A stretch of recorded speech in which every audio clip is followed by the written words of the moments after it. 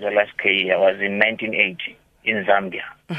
You will recall that many of us would have left the country following the 1976 uprisings as students, and we went to join Umkhonto weSizwe and the ANC in exile. On my way after doing my military training, I was on my way to come to the country via Mozambique. So for the first time I met Dr. Zola Skweyiya in Zambia. We stayed in the same house. It was humbling to meet him. He was a man of great humility, very intelligent, very caring, and very loving to educate the youth. So I was privileged to meet him at the time. But least did I know then that history will actually make us meet later.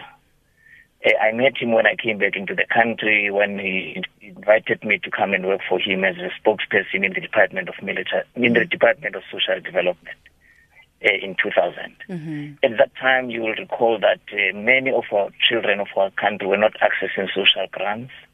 Many older persons were actually experiencing a lot of difficulties in terms of how they can access what constitutional was supposed to be their right.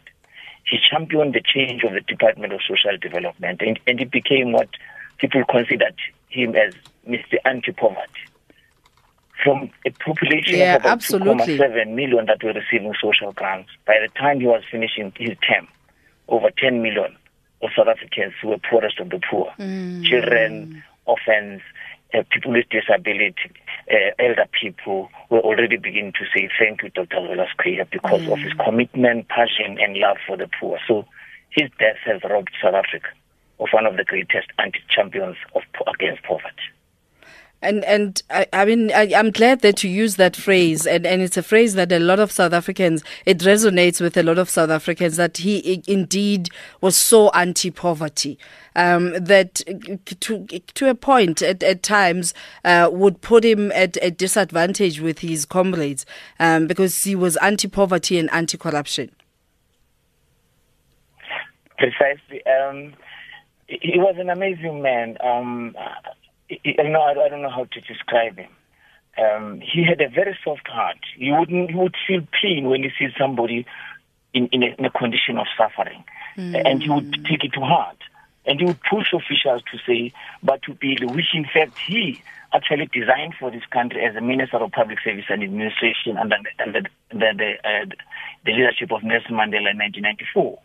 And he would make sure officials actually attend to the issues of the poorest of the poor. We crisscrossed the country. We went to most rural areas, met people who were in abject poverty. And he would say, we can't leave our people like this when the Constitution assigns us as government to make sure that we build a caring society, a society that takes care of its children. We were in Mpumalanga, and we met a family of siblings whose parents just died of AIDS. May their soul rest in peace. He was so touched. He phoned the office also in Mpumalanga in our roadshow and assigned a senior official to come into assessment as a social worker to make sure that the conditions of those children are attended to. As we speak, those children got a home. As we speak, those children went to school. As those children, they were receiving social grants, etc., etc. That was the type of a man. So the country has indeed lost a man.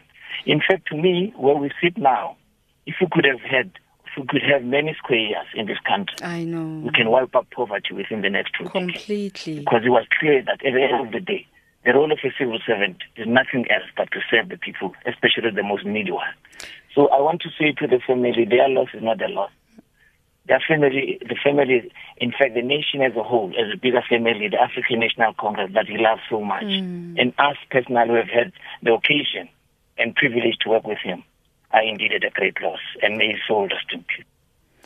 Thank you very much for that. Do we have any details thus far before we get into General Nene? Basically, preparations are underway for the funeral as we speak.